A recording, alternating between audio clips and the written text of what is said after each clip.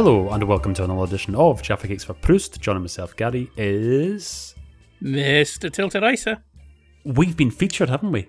We've been featured in the fabulous We Are Cult website. Oh, yes, yeah.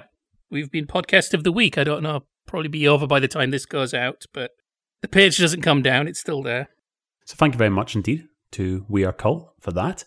And yeah, it was nice being asked questions about what we do and what have you. And I noticed that we've got not necessarily a disagreement, but we have conflicting views on who should be top of our interviewee list, because I've nominated Barry Cryer, you've nominated Tony Curry. No, I was surprised that you didn't nominate Tony Curry. Oh, he's on there, yes.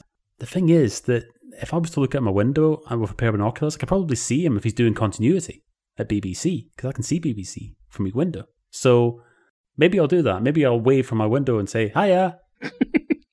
But that would be weird and probably spoil any possibility of an interview, so maybe I won't do that.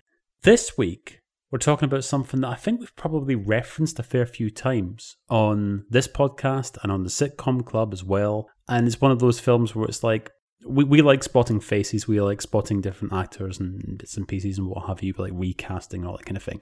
And I think you've referenced this a few times as in this is the film when it comes to just recognising faces, because the cast list is enormous.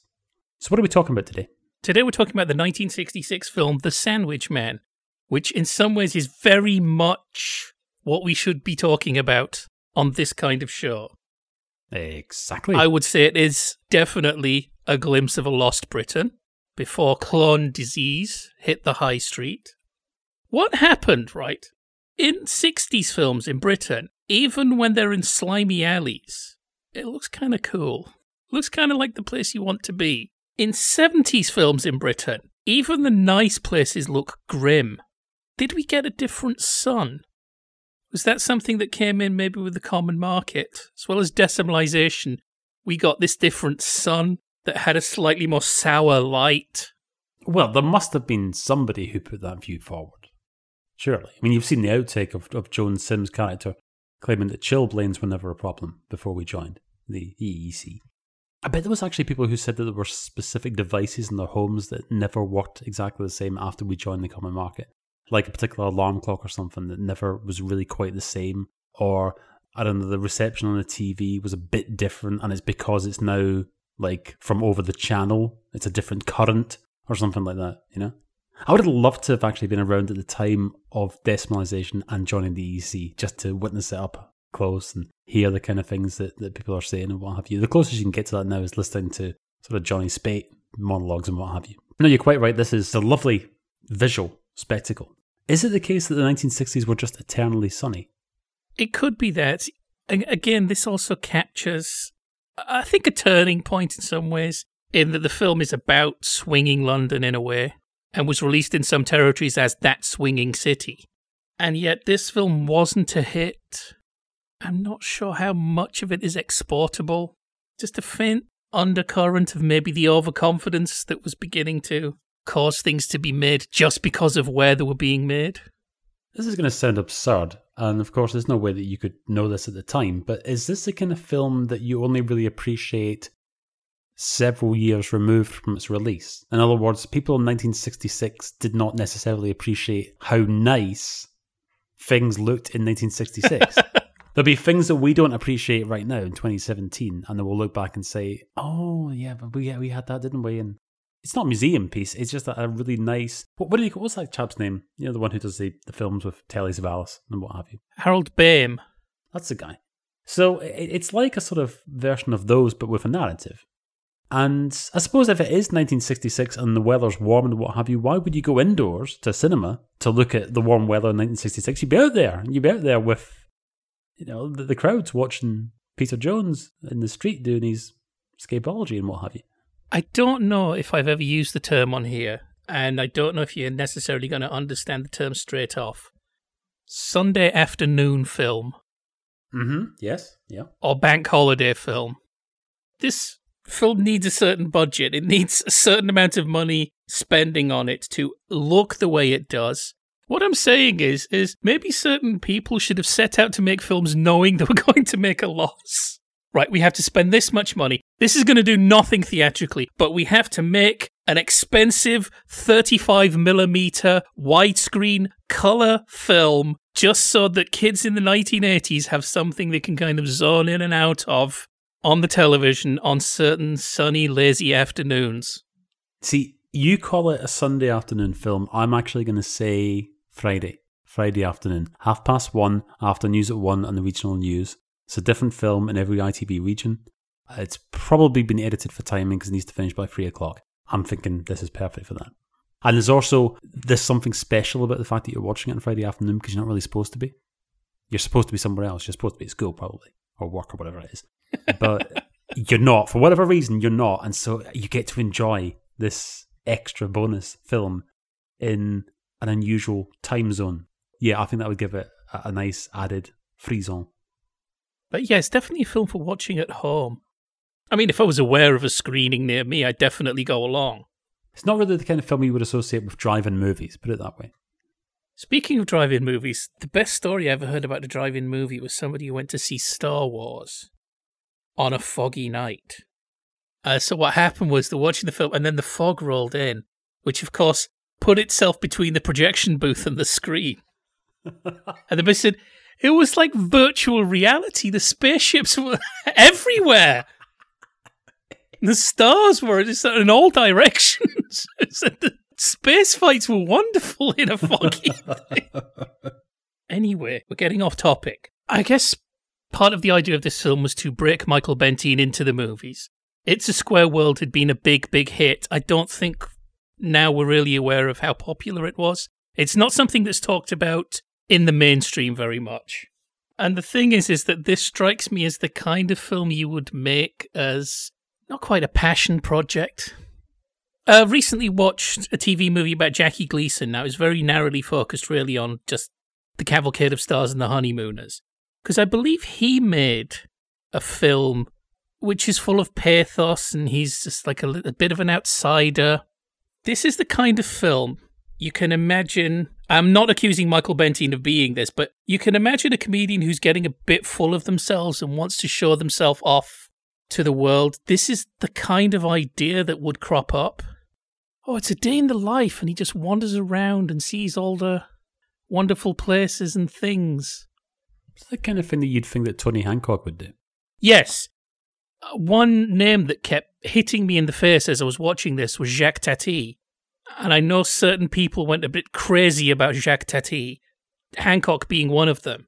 This is more collaborative, so this is why I'm not saying this is Michael Bentine going over the top. It's more collaborative. He co-writes it, but I don't think it's him trying to prove himself a great clown. But it feels like a Jacques Tati film in the jokes are really kind of thin and weak. It's not a criticism of Tati, but I never recommend him to anybody. First time I saw a Jacques Tati film, for the first half I'm thinking, is this it? Nothing is happening. And by the end I thought I would watch that again. If they just started it from the beginning, I'd stay here. But his humour is very diffuse and very gentle. I once explained to a friend who was a big fan of Laurel and Hardy. You know the beginning of Unaccustomed as We Are? And Oliver's describing the steaks that thick and the apple pie with all the whipped cream. And Gary, what is Stan's reply? Any nuts? That's not really a joke. It's not a witticism, but the place it comes, the way it's delivered, it clicks. But it's a very small bit of drollery rather than comedy. I said to my friend, I said, Jacques Tati's entire films are any nuts. Jacques Tati, it's like, oh, the door makes a funny noise when it opens. That's like one of the big gags. Or somebody's walking down the corridor and their shoes go. That's a gag. What I'm saying is, if this was a foreign film, I bet people would love it way more than they do. Oh, so subtle. Oh, so ironic. I think the British film industry, even in the 60s, which was a boom time, I think there's a certain amount of self-loathing. Over the past 15 years, I've been watching the changing of the tide and the opinion of the British film industry between the wars.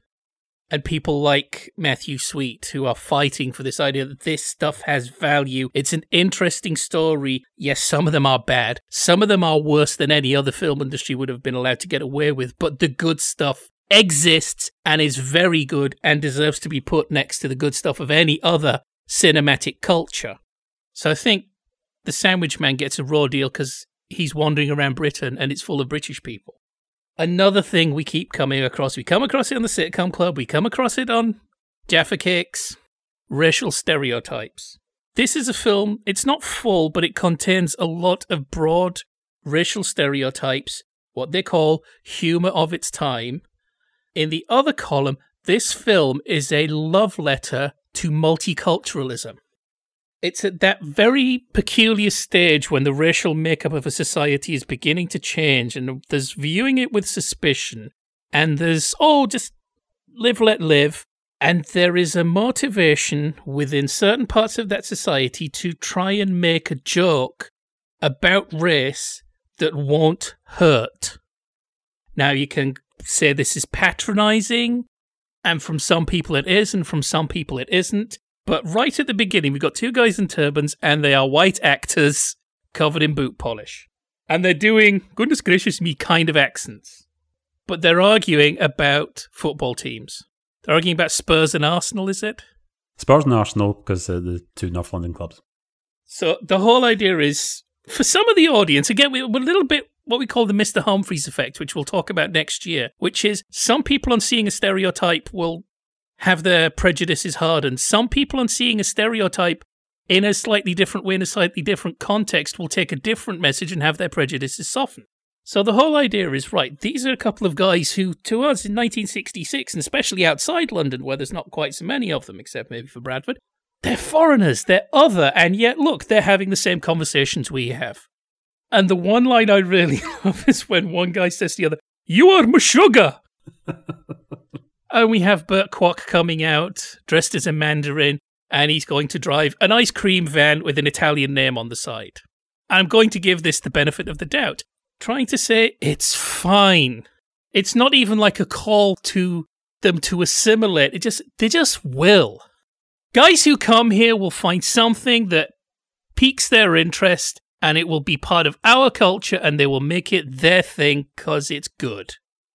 But also there's a clever little, I'm not sure what you would call it, but there's a clever little bit of turning the situation on its head, because you've got the two characters who are, obviously play on words, they're members of the group, the New Seekers. Well, it actually says D-Seekers. D, that's a bit help. Yeah. So, okay, but you've got this situation where quite often, regardless of whether it is somebody from a particular background, or if it is in this particular case like actors who are wearing makeup and so on, quite often when you see films of this era, might be say Till Death Us Do Part, might be things like Graham Stark in Doctor in Trouble, for example, or you've got the Love Thy Neighbour film in 1972. You know, you can tell a mile off what the setup is going to be. In this particular instance, the two guys are not arguing with anybody else, they're arguing with each other.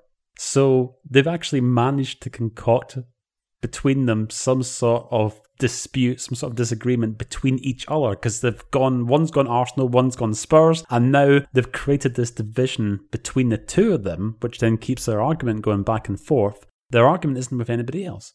And that really sort of turns the normal situation completely on its head. And that's quite a clever little piece of writing. There is a slightly more stereotyped bit later when they have an argument with Earl Cameron, who's a bus conductor, and they accuse him of discrimination. It's like, yeah, it's kind of a joke, but also kind of, it's a joke that's used by people who are not friendly. Oh, they're all as bad as each other. Steady, guys. So I like the country impulses, and of course, the Indian characters are being played by white guys. The Chinese character is being played by... Burt Kwok? Burt Kwok was Chinese, wasn't he? Hang on a second, let's go over to Chock-a-Block. Whilst we're looking this up, let me just point out that one of the Sikh characters is played by Leon Pfau. Leon Pfau being producer-director of most of the series of Teabag. Way. So, well, if we're doing that kind of thing, I was listening to the commentary track by the producer, and he did mention that I think this was a film that he and his partner made immediately after Gogs Go Beat. Hey. So Burt Craig was born in Warrington, but was brought up in Shanghai, and then left China in 1947. So the Chinese character is played by a Chinese actor. Does he have any lines? Don't think so, no. Yeah, I think he just sort of appears at the beginning and end, doesn't he, largely? An Arabic character who's played by Spanish-Belgian Cockney Roger Delgado. Who we've also seen in an episode of Here's Harry Worth, recently. Oh, Roger Delgado was in everything. Everything is better with Roger Delgado. Damn right. Roger Delgado's character's always humming the British Grenadiers. That's another point. So, shall I just read out the cast list? Well, no, if you do that, then the last thing we're going to say after the end of that is, well, that's all we've got time for this week. That's fine. We just have to keep hitting people with the names. So, naturally, it is a Michael Bentine vehicle, Michael Bentine. Dora Bryan is his next-door neighbour. Harry H. Corbett as a stage doorkeeper. Bernard Cribbins as a photographer. Diana Dawes, first Billingsgate lady. Ian Hendry. Stanley Holloway, Wilfred Hyde White. Michael Medwin, you might know him from Shoestring. I think he was Lindsay Anderson's producer as well. I think he financed a lot of his stuff, or got the finance for a lot of his stuff. Ron Moody. Anna Quayle, who I think needs treasuring a bit more than she's a face that people know, but because she was in Hard Day's Night. Terry Thomas. Norman Wisdom. Yeah. His sequence I found the least rewarding. Donald Wolfett. Alfie Bass. Earl Cameron, who's still with us at the age of 100. Hugh Futcher is, of course, Goggy, one of the Sikhs. Peter Jones. Robert Lang, whose face you will know, tended to play shifty characters. John LeMessurier. David Lodge. Aubrey Morris, of course, always gives connections between the most unlikely of things and Deadwood. Sidney Taffler. Frank Finlay. When I rewatched this to do this show, I'd never seen that Frank Finlay was in it before. Second fish porter. Where's my son Aladdin? Ronnie Stevens. Another guy who just adds a little extra. Oh, Ronnie Stevens is this. Wonderful. And of course, the voice of Husky, the Martian who likes sausages on Space Patrol. I mean, obviously, Ever Decreasing Circles is a wonderful comedy full of great lines. But the biggest laugh when I watched it with my wife for the first time was when Ronnie Stevens went, "My arms are tired." And he sounded like Husky the Martian. I don't doubt I'm meant to recognise Tony Tanner. The name doesn't mean anything to me. Fred Emney. Peter Arne was the man in the Rolls Royce. I didn't realise that. Gerald Campion, TV's Billy Bunter and apparently a West End club owner in real life. Michael Chaplin, yes, descendant of Charlie. John Junkin, we've mentioned Burt Kwok. Jeremy Lloyd, playing a posh guardsman, because what else would he be playing? Patrick Newell, Mother from The Avengers. There are people I'm skipping because Kinvig? Their name doesn't leap out at me. Oh, Michael Balfour. I recognise Michael Balfour. He's actually uncredited. Wasn't sure if it was deliberate, but you passed over one particularly prominent name there, who doesn't appear a great deal in the film, but Warren Mitchell. Anna Karen's in this. I didn't spot Anna Karen. Lady with Dog. Nosha Powell. Because he's on the bus, yeah. And right at the end of the film, when you think you've spotted everyone, Brian Kent turns up. Hey! With hair. Oh, not forgetting Cluffy, who opened a newsagent, Bartlett Mullen from Like the Lads. Is that the best cast we've actually seen in any of the things that we've watched for the show? It's a great game to play with people, particularly people who are not our age, people older than us, who don't necessarily obsess on minutiae. Gen X and millennials really do seem to keep lists in their head of every actor they've ever seen. I don't know if iGen is going to be the same. Whereas the early boomers and the late silent generation, they don't, do they? So there's a lot more. I tell you, it's Burt Reynolds. Well, yeah, exactly. And that's a line from that show, complaining about Leonard Rossiter's character. You're always sitting there pointing people out, going, there's a face, there's a face, there's a face. Drives me crazy. You can't follow the plot, for goodness sake. I suppose some people don't really take too well to hearing all the actors announced as they appear on the screen. But can't help it. I mean, it's just the way, isn't it? I mean, you put on Old Avengers on ITV4, and just straight away you're seeing faces. Just the other week, I messaged yourself and I said, right, I've just put on the Avengers, and there's Norman Mitchell, and there's also Sheila Fern, and John Sharp. And before I know it, it's like I've got like a dozen names that I recognise. It's fascinating seeing where people turn up, especially when you've never spotted them in something before. I still haven't seen Simon Callow in that Carry On TV What? program. One of the Carry On Laughing shows, the ATV series, it's got Simon Callow on the cast list, but I haven't spotted him anywhere yet. Right, wow. It is interesting how British this film is, not European. There's nobody in there where you think, they've given this guy a heck of a lot of prominence, and I don't really know who he is. There's a bit in... Have you ever seen Around the World in 80 Days?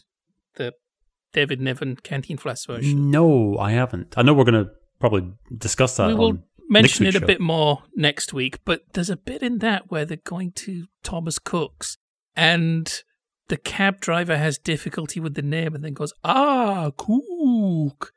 It's like, that guy is somebody. Clearly, there's some cinema somewhere in the world where everybody's going, it's him! They probably put his name right at the top of the posters, but I have no idea who that is. There's nobody like that in this. I'm just thinking the 50s and 60s are a really interesting time for the Euro blockbuster. Well, I mean, the Pink Panther's kind of like that, isn't it? Yes, yeah. Certainly the first Pink Panther. First Pink Panther is quite sort of, I suppose you would say, intercontinental in its sort of outlook. You've got quite a few different faces that you recognise from different countries and what have you. Yeah, the first Pink Panther film it's a bit of an oddity in some ways because it's trying to be several things at once. And it's damn near 2 hours as well, the running time. And it's pretty much unlike any of the other films in the sequence because, of course, later on, when it's Peter Sellers led, then they tend to get maybe narrower in outlook and a bit more sort of by the numbers. But yeah, the first Pink Panther film, it's not my favourite one. My favourite one is Return of the Pink Panther, which just saw for the first time for many years because it's got an airing on, I think it was Sony Movies on satellite recently. But yeah, the first Pink Panther film, that's an oddity. There's plenty of faces to spot in it, and it's not quite the broad farce that it later on becomes. So if you're more familiar with, say, Strikes Again or Revenge or anything like that, then it's quite a different film. But yes, it's nice, and it's one that benefits also hugely from being in HD on a big screen and what have you. You can enjoy the luxurious 1960s. So when you think of it in those terms, it's oddly insular, Sandwich Man. But then again, it's being made by a company called Titan. I think at one point this was made by a company that was the producer, the director. I think the director also co-wrote it, and Michael Bentine, and eventually they parted ways with Michael Bentine. There's just a few places where in the comedy track the producers, Michael Bentine was very argumentative. And was always questioning this and that. There's also bit goes, he was a little bit difficult. He loved guns. Those are two things that you never ever want to hear in the same sentence, are they? How different this film could have been if we just got a glimpse of Michael Bentine's interests in the film itself. Instead of pigeon racing, he was just a gun enthusiast. This would have been a British 1960s version of Falling Down. See, I don't necessarily want to bring Michael Bentine's politics into this because I might have had to research them, and if I'd researched them, I might have started finding disquieting things. I think he might have been a little bit GB75 in his mindset. Do we explain GB75 or do we leave it as an eternal mystery to make us sound intriguing? No, people can look it up. If you're at all interested, have a look. I think it's the entire thing is on YouTube. Have a look at the drama documentary with James Bolam about Harold Wilson. And there's... Didn't do the accent though, did he? No, he didn't. He didn't do the accent, but there's interviews with some of the people who were around at that time who were considering, at the very least, considering their options in terms of actually staging some sort of coup to take over the government. You say about how you shouldn't delve too much into the background of your favourite people, what have you.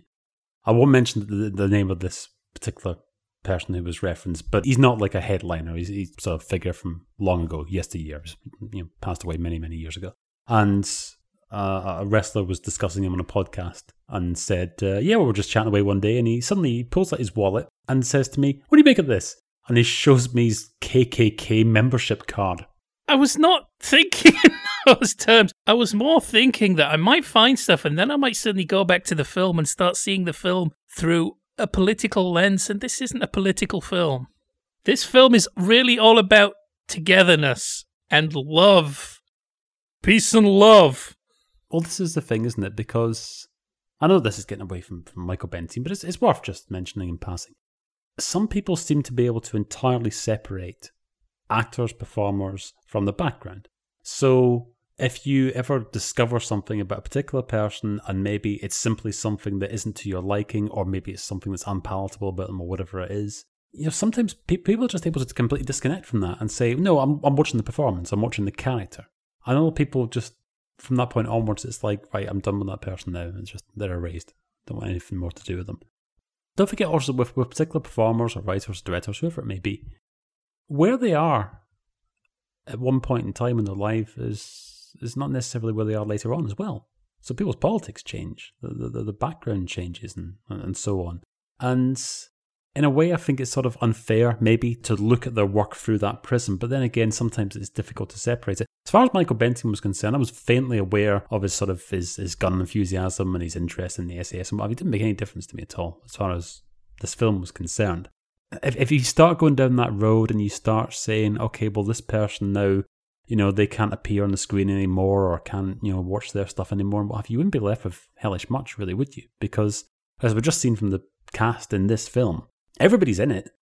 And so if you had a particular disagreement with one particular actor or whatever, and you say, right, I'm not watching their stuff anymore, well, you wouldn't believe how many things are going to appear in over maybe like a 50-year span or something like that. So we haven't really talked about the jokes. Right, example. Michael Medwin as sewerman. He works in a sewer. He comes out of the sewer on his lunch break to buy some sandwiches. There's a long queue at the sandwich shop, and it disperses because he smells. It's oddly weak, isn't it? Because I don't think this is necessarily meant to be a gentle comedy. There are certain points when you can tell it's trying to be raucous, but it's pulling its punches. I think you mentioned as well, I don't want to jump ahead, but you mentioned about how the last half hour has a different sort of vibe to it from the first hour. And it put me in mind of when we've spoken before about some of the Goodies episodes, where it's almost as if that the pen has transferred halfway through the episode from Grain Garden to Bellori. And it's almost that you can sometimes visibly spot where it's happened on screen, because where you've got very nice setup and wordplay and situations, what have you, then sometimes things just suddenly go off the rails. And before you know it, the whole style of the show has changed. And that's what this felt like a little bit. I would be interested to know actually the order of shooting for this, because if the director's saying that he had problems with Michael Bentine and he was sort of argumentative and what have you, I wonder if this was one of those occasional films, like The Music Box, Laurel and Hardy, for instance. If this is one of those films where, for whatever reason, it's largely shot in sequence, for whatever reason, then that might explain the slight change in tone, because when you get Stanley Holloway appearing, for example, the nice sort of cozy feeling dissipates. Yes, we do hit this weird section where things are just... It's the park, isn't it? Have we really explained what this film's about? Well, we've got one single thread going through the whole thing, which is set up right at the outset. The Sandwich Man, basically, Michael Bentine, is a very well-dressed chap because he is a walking advertisement, the sandwich board, and it's for a gents outfitter, so he's displaying the wares as he's walking around. And he walks around London at his usual stops throughout the day, displaying his advertisement. And of course, then he's known by everybody in the entire city because everybody recognises him at different times throughout the day. But it begins with him explaining to the widow next door, Dora Bryan, that he's got a pigeon currently engaged in a race and he's waiting to find out how the pigeon's got on. So that's sort of one little thread that's running all the way through, and everybody who meets him asks, how's the pigeon doing? They're all asking about its progress. And there's also two young friends of his, or boyfriend and girlfriend, who have fallen out. And so there's partially him trying to bring them back together. And that's it. So he wanders around, yes. And at some point, I can't even remember who I've mentioned. I think I mentioned everyone in the cast list, but it feels like I didn't mention Alfie Bass. Alfie Bass has a big model boat that he likes to put on the lake. And it's taken him 20 years to do it. And Stanley Holloway's already been horrible to Michael Bentine. And a series of events happens, and Alfie Bass falls on some flowers, so Stanley Holloway stamps on his model boat. It's not funny. And then we have a bit of a lawnmower going out of control, coming to settle by parking meter, and the traffic warden who saw that this was not a parked vehicle, it just come to a rest just this moment, as the ching little yellow flag comes up from the previous vehicle and gives the guy a ticket. It's just unpleasant at that point. And then there's this last 20 minutes, and thinking it's in the book, Groucho, Chico, Harpo, and sometimes Zeppo might have got then not entirely the right order. I think the author, Joe Adamson's describing the film The Big Store, that at some point somebody says, "This is a madhouse!" And he said that's usually, if this was only becoming a madhouse. It's wishful thinking. And yes, the last part of this film, we're not going to do it in order. We couldn't really do a recappy version. The film is so bitty. The last part of this film is meant to be raucous and out of control. And it's oddly slow. And also, just out of nowhere, it's just like, somebody's on a speedboat and there's a water skier, and they're just getting in everybody's way. Yeah, that's weird. Remember I was saying before about how if this was going to be on at 1:30 on a Friday afternoon in any particular ITV region, it would be cut for timing. You can pretty much establish straight away which bits that would be. So you've got Norman Wisdom. His bit is too long. That wouldn't be cut out, though, would it? Because he's one of the more famous people in it. Yeah, but in terms his of time, plot, he's there, I think, because he worked for Rank. He had made the Rank organization an enormous amount of money. We really should do Norman Wisdom. I've heard the case against Norman Wisdom, but I haven't watched any of his films recently enough to form a proper adult opinion on them. And of course, he's mentioned in the trailer. They go, Norman Wisdom as Father O'Pitkin. His priest character doesn't have a name. He's doing an Irish accent for no reason. There are actually Catholic priests who are not from Ireland. But yeah, the whole bit with Norman Wisdom is longers. In terms of plot, I'm saying that it wouldn't do too much damage to at least trim that section. I would say about 80% of the scenes could be removed with no damage to the plot. Probably. The only tricky bit would be if you're really sort of finicky, and I know that some people aren't, and if you ever watch Man About the House, the film, on ITV3, it's probably going to be on over Christmas, you'll notice Jack Smithurst and Rudolph Walker. Their names are in the cast.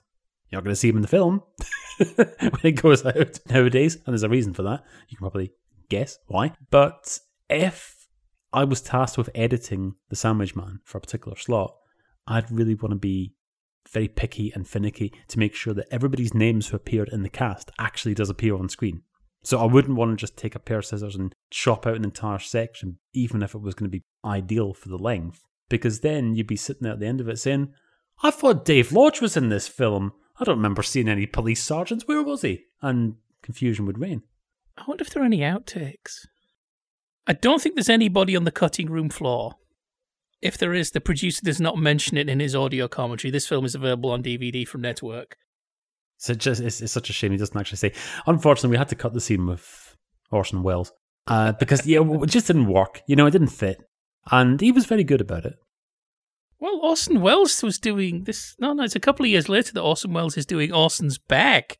Actually, Swinging London does look incredibly grim in Orson Welles' camera. So I don't think there's ever been a really comprehensive release. There have been clips in it in a documentary called One Man Band, which talks about a point when Orson Welles, as part of this sketch show he was making in the late 60s, sings a song called One Man Band.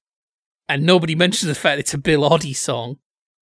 I tell you another joke I don't like in this. We're not actually going to point out any of the jokes we like, are we? Okay, well, you've got... I didn't mind the Michael Medwin joke, because it's got a punchline. It's the kind of thing you get like as a Stanley Baxter skit or something like that, isn't it? So it's probably been used before and used many times since. But I particularly like that scene, John LeMessurier, Warren Mitchell and so on, in the canteen area. Greasy Spoon. Where everybody congregates at the beginning of the day and they're all old hands at it. And I think you've got one guy who is like a newbie at it and he's effectively having a sort of job interview in the place. Doesn't he work for something called the Sexorama? Isn't that one of the jokes? It's interesting that even strip clubs are sort of part of jolly, happy together, swinging London. Well, I suppose if you're going to venture anywhere near Soho, then I suppose you're going to encounter it, aren't you? You watched All Cock and Gander, didn't you? I don't think I got to the end. What, the series or the first episode? I think I got to episode 3. That's quite staggering in terms of certainly the title sequence. the title sequence wouldn't go out these days on gold if they were going to replay All Cock and Gander. And there was a sort of acceptance, the seedier parts of Britain, which have had the sort of the light put on them as a result of the permissive society, that they're just sort of there. And I think maybe there's a sort of feeling that they're there to stay. But of course, we know that didn't happen. But things do seem a lot more liberal in the 60s and 70s, certainly. Which is understandable. And I mean, okay, to quote Terry Collier in the first Whatever Happened to Him, Like the Lads, he goes away in 67 and it's all happening, it's all starting. And by the time he gets back, it's Malcolm Muggeridge and the Jesus Revolution. Suddenly the Festival of Lights turned up and it's all over and done with. Realistically, the window when anything goes and this is swinging Britain and what have you, it's relatively small, isn't it? Yes. And it's just interesting the little light this sheds on it, that it's seen as just part and parcel of London life. Billingsgate Fish Market and nude sexoramas. That cafe with all the mosaic pieces on the wall outside. This looks wonderful. No, I don't like the bit with the blind men. Blind men selling shoelaces. Turns out not to be blind. It must have been whiskery even then.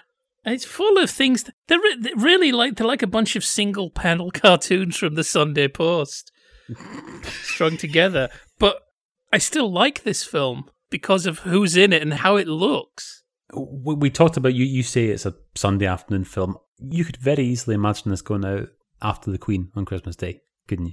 It would be perfect for that slot because you've had your Christmas dinner and you're stuffed and you're sort of half asleep. And maybe you're the one who's sort of doing the washing up or whatever it is in the household. And this is the nice, silly, light, airy-fairy nonsense that don't need to pay close attention to. The film with the plot, that's going to be on in the evening. But for now, this is ideal. There's another slight problem. So I guess the film is meant to be, in some ways, a day in the life. Now, this was something my wife pointed out to me that I'd never noticed before. There is a problem with the British sun, in that it tends to go right up and then right down. And you can't tell what time it is very easily just by looking around you. And I really now know what she means. In California, you can kind of tell it's 4 p.m. without looking at your watch. The light is behaving in a certain way. After having been here a couple of times and then going back, I would watch US TV shows and I could tell when certain shots had been done. And, I mean, yeah, we have sundials in the UK, so it must work somewhere. Okay, the shadows are different, the position of the sun's different, but it seems to be the same colour throughout the entire day. I think there's a slightly more orange, very slowly in California. And that, in a way, bruises this day in the life feel. Apparently, according to the commentary track, some of the scenes at the end are night for day shooting. I find it hard to believe. I don't mean I'm casting any doubt. The reason I find it hard to believe is because the shots he mentions just look fine. So they must have had lights everywhere. But in the shots, you can't see the sky. They've been very careful. Well, they should use that same backdrop that they use in High and Dry. Tony Britton's sky. I've still got to find that episode somewhere. If you're new to the show and you've never heard that reference before, there's an episode of Robin's Nest where in Tony Britton's penthouse you've got a fabulous view of the whole of London. He's obviously really high up and you can see St Paul's and all sorts, but you can also see the creases on the skyline as well. And that's what I want when I open up my curtains. So right at the end of the film, it looks the same as the beginning of the film. And actually that pace thing at the end when you've got Ron Moody as... Is he a cox or is the cox in the boat? He's shouting at some rowers and he's meant to be, it's part of his job. He's a rowing coach. Yeah, he's a coach, yeah. And all hell's breaking loose. And it's like, if we're going to try and get the sense of the passage of the day, maybe things should be winding down at this point. Or would that be pretentious?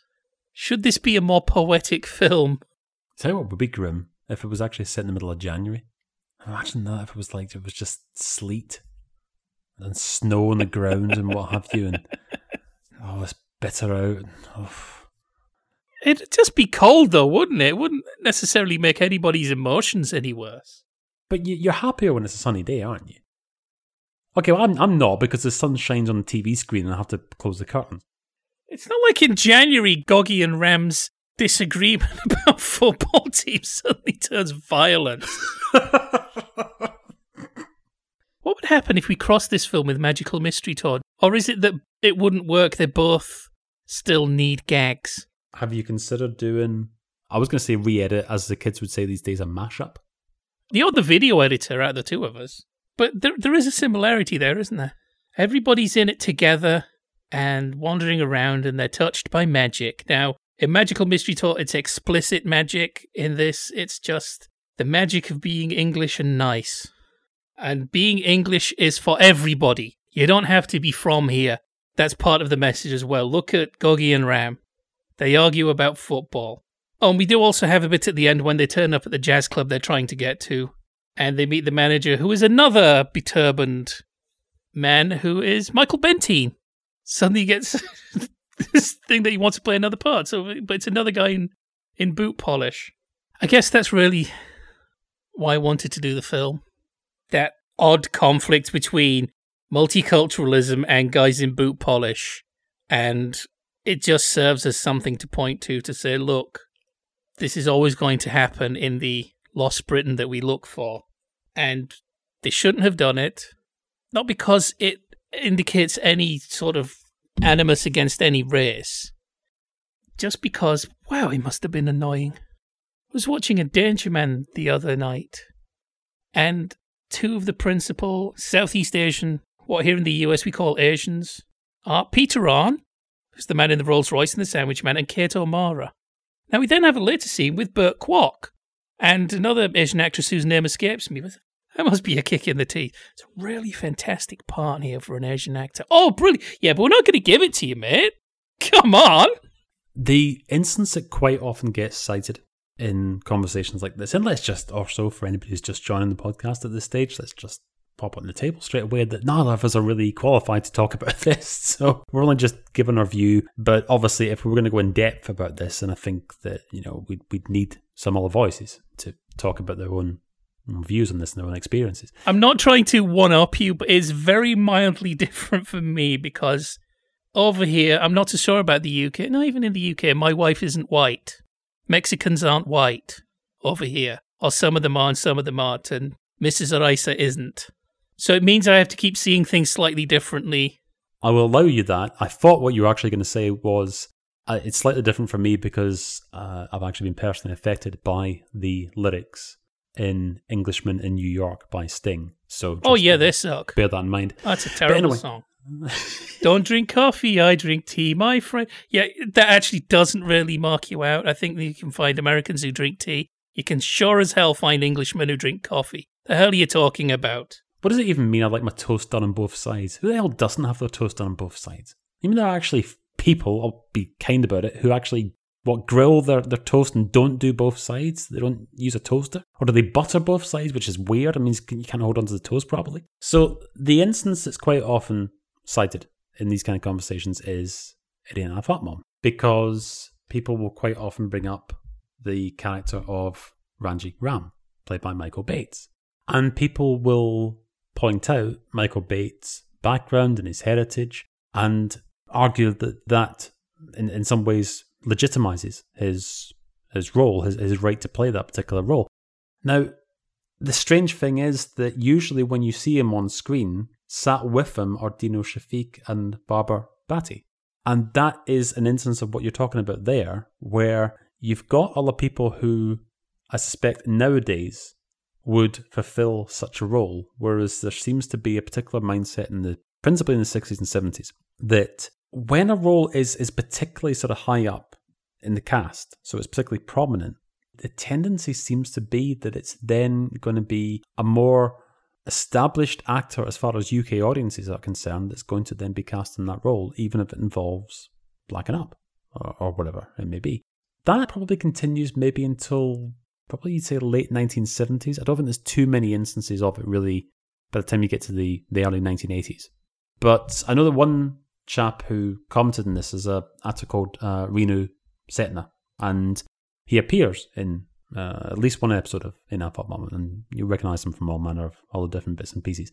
And, he sort of called them out on this and said, look, this is not really on. This is not the done thing. And it's an oddity. I mean, we mentioned before the Love Thy Neighbour film, surprisingly, is one of the few films of that era which doesn't really do that.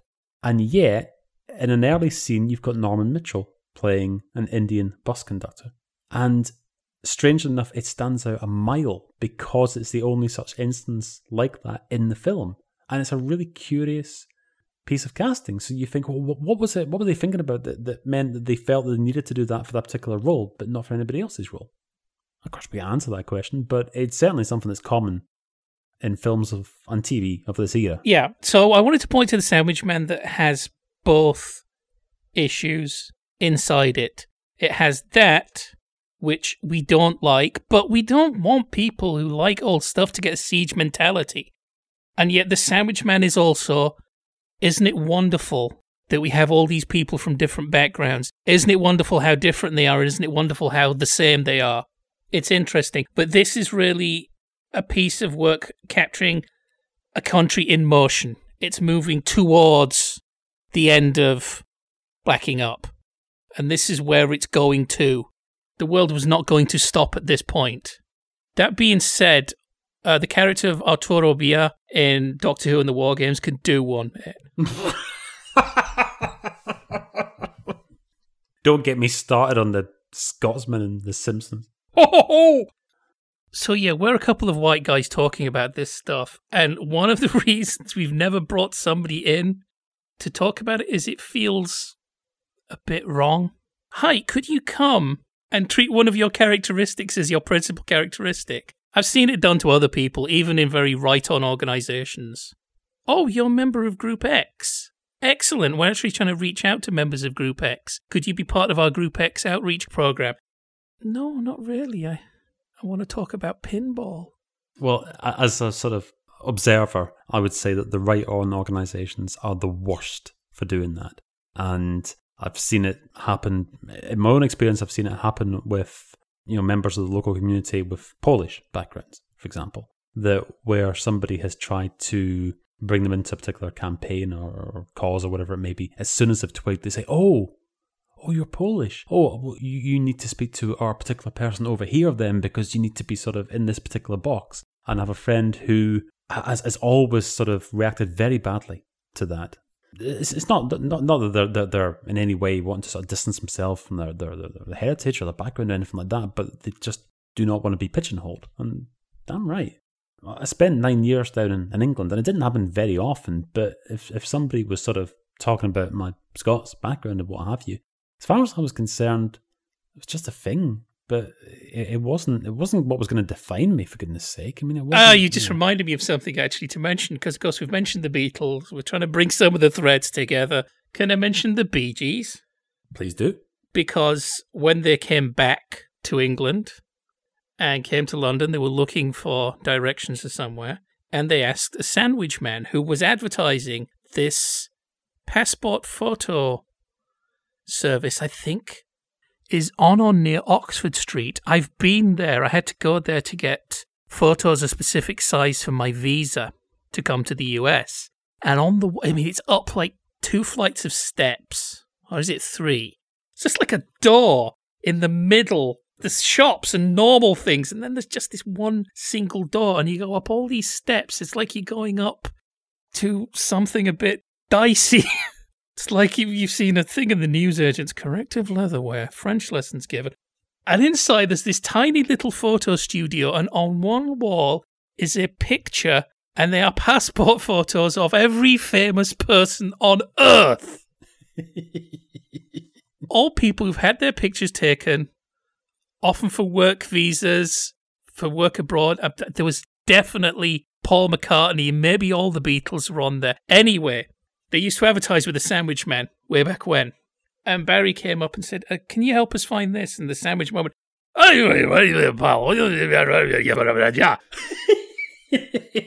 which was no help. They managed to find somebody to give them directions and said, we talked to the Sandwich Man. And they went, you've met Grace Vinton Kirk, who was apparently famous. And they kept the name in mind and wrote a song that wasn't about a Scottish sandwich man. but called Craze Finton Cook Royal Academy of Arts, and it's the best Bee Gees song. Another thing to mention then about the Sandwich Man.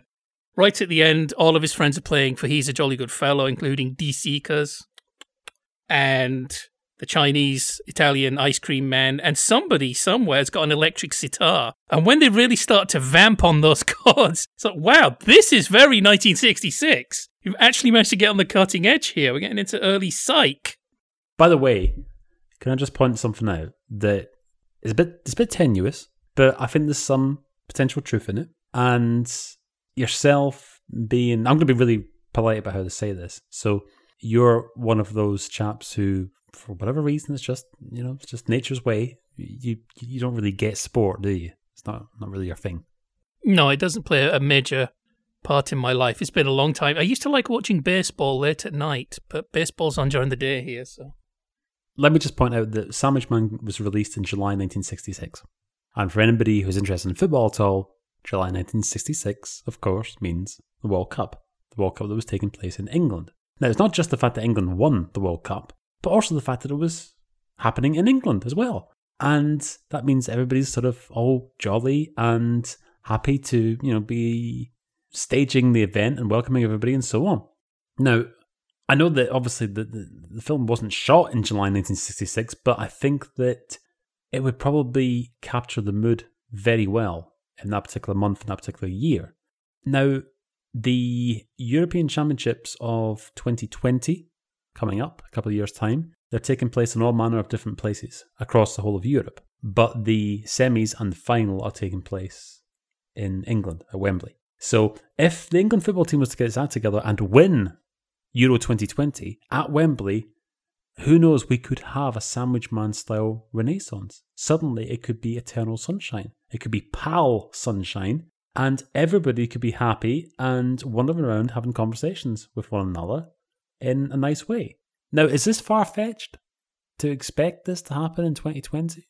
I don't really understand football, so I couldn't say. The most important and exciting part of the World Cup in 1966 was the combined BBC, ITV, Eurovision ident. Yeah, that's very true. But the point is, it's not so much about the football itself. It's nothing to do with what goes on the pitch. It's about the fact that you've got an event taking place on your own doorstep, which, okay, in the Euros, it's obviously it's European Championships, but in the case of the World Cup, of course, the whole world's invited and so on. And that, I tend to find sort of actually just makes people happier, generally speaking. You see things like, you see national flags and George's crosses and what have you waving around the place in a very sort of positive manner.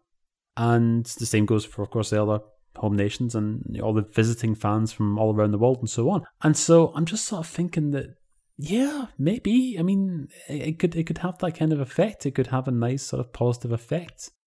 This is very far-fetched. It's not going to happen. But if it was a really nice sunny day in 2020 and England went and won the Euros, or Scotland, England-Scotland final, perhaps, not going to happen, then maybe we'll have a whole new sort of era of happy Sandwich Man type people having conversations on public transport and in greasy spoon cafes and out in the street, and there you are, and where are you? Because let's face it, people don't actually speak to each other, do they? I don't know what it's like in the States, but here, it doesn't happen. People don't speak to each other on public transport, or indeed anywhere else. I'm just thinking about the fact that you've just willed England to win a high-profile football game, and you're a Scotchman in Scotland. Well, this is true, but I'm also something of a realist as well. It's not going to happen because the England team is... Yeah, where realism gets you. Don't come home too soon. So the end credits of The Sandwich Man have nothing to do with the rest of the film. It's a wrestling match and a woman in a two-piece. I think she's quite a bikini, but yeah. That is very odd, isn't it? It is. I was hoping there was going to be an explanation in the commentary track, and there wasn't. But you haven't mentioned the what do you call it? The hover car? What is it? What's the thing called? I can't remember the name of the thing, but yes, there's a car that also goes in the water and acts as a speedboat. Then why didn't that take... Because I thought it was an optical illusion at first. I thought that was a stunt, but you pointed out that no, it's actually a real thing. I'd imagine it's not entirely efficient as either a car or a speedboat. It's probably falls between two stools a bit. Any road up. What are we talking about next week? Because it's not, let's face it, it's not summer in 1966 right now. It is December in 2017. And December is when you watch the telly. You don't want to be out and about in the freezing cold. So what are we going to be talking about next week on Jaffa Cakes for Proust? Next week it's something Gary loves to do. I'm not washing my hands of this, but this is something particularly up your street. Also, in some ways, it's a little bit of a callback to what we were doing last year when we piloted the Green Bert experiment. Looking at Christmas television schedules. Well, we are, and yet there's a twist. Because you can't just plough through old schedules and say, oh, look at that. That a podcast does not make. No, what we're going to do is, you know how people on forums and things like that, they sort of assemble their perfect Christmas lineup and they say, oh, what should happen is it starts at 9 o'clock in the morning and it's got all these different things on it and then it finishes at midnight and here's my perfect lineup and everything. Well, we know that in the real world, realism, again, in the real world, that doesn't happen. So we're going to be realists and we're going to plough through the Christmas schedules, going all the way back to, I think we're going to start about in sort of 1960 and probably end around about sort of 89, but there'll be sort of, leeway here and there. We've been looking at those schedules for the past few weeks ourselves, and we're going to be discussing bits and pieces that are in each year's Christmas lineups, and eventually we're going to settle on one specific year, the year that we would choose if you could watch that particular Christmas Day lineup from start to finish. You've got the choice of all the channels that are available, which is going to be obviously 3 or 4 channels, depending on which year you go for. And you can't pick and choose. You can't make your own schedules. There's no video recorders. You're saying, I'm going to choose this particular year. This is what's on offer, and I think that this is the perfect Christmas given what we've got available to us. So that's what we're going to do. We're going to go through all Christmas schedules. We're going to both pick a year. We're going to argue our case for a year. Maybe we'll have a poll on Twitter at the end of it and say, okay, which one do you want? Not that it's actually in the offing because obviously we don't have that facility. But I suspect that whatever we choose, it's probably going to be better than the lineup for 2017. Oh, by the way, might as well mention this just now. If you don't want a spoiler for any programs coming on over Christmas, then stop listening to the podcast now. You're not going to miss anything else because I think we're largely wrapping up. So if you haven't seen the Christmas Radio Times or if you want to keep it special, then stop listening now. Now, if you're still listening, then you may be pleased to know that BBC 4, at the time of recording this cast, is scheduled to air the 1972 Christmas Night with the Stars at 9 p.m. on Christmas night. And of course, you can hear our discussion about Christmas Night with the Stars in the archives. You can find all of our previous podcasts at podnose.com. You can follow us, Jaffas for Proust, on Twitter. Just search Jaffa Cakes for Proust on Facebook, where I think we're actually called the Sitcom Club. But anyway, never mind. So, are you the Christmas spirit yet, Till? Not quite yet, no. I think this is different for yourself in the States, isn't it? Because Christmas sort of starts straight after Thanksgiving, and you've got all the Christmas specials on television for the next month, and then when the 25th rolls around, it's just like ice hockey and nothing else, isn't it? So, is eggnog legally available for yourself now? I haven't checked yet. I want to check if any of the cafes are going to start doing eggnog coffees. Well, in the meantime, thank you very much indeed for listening, and we'll be back with you again next week on Jaffa Cakes for Proust.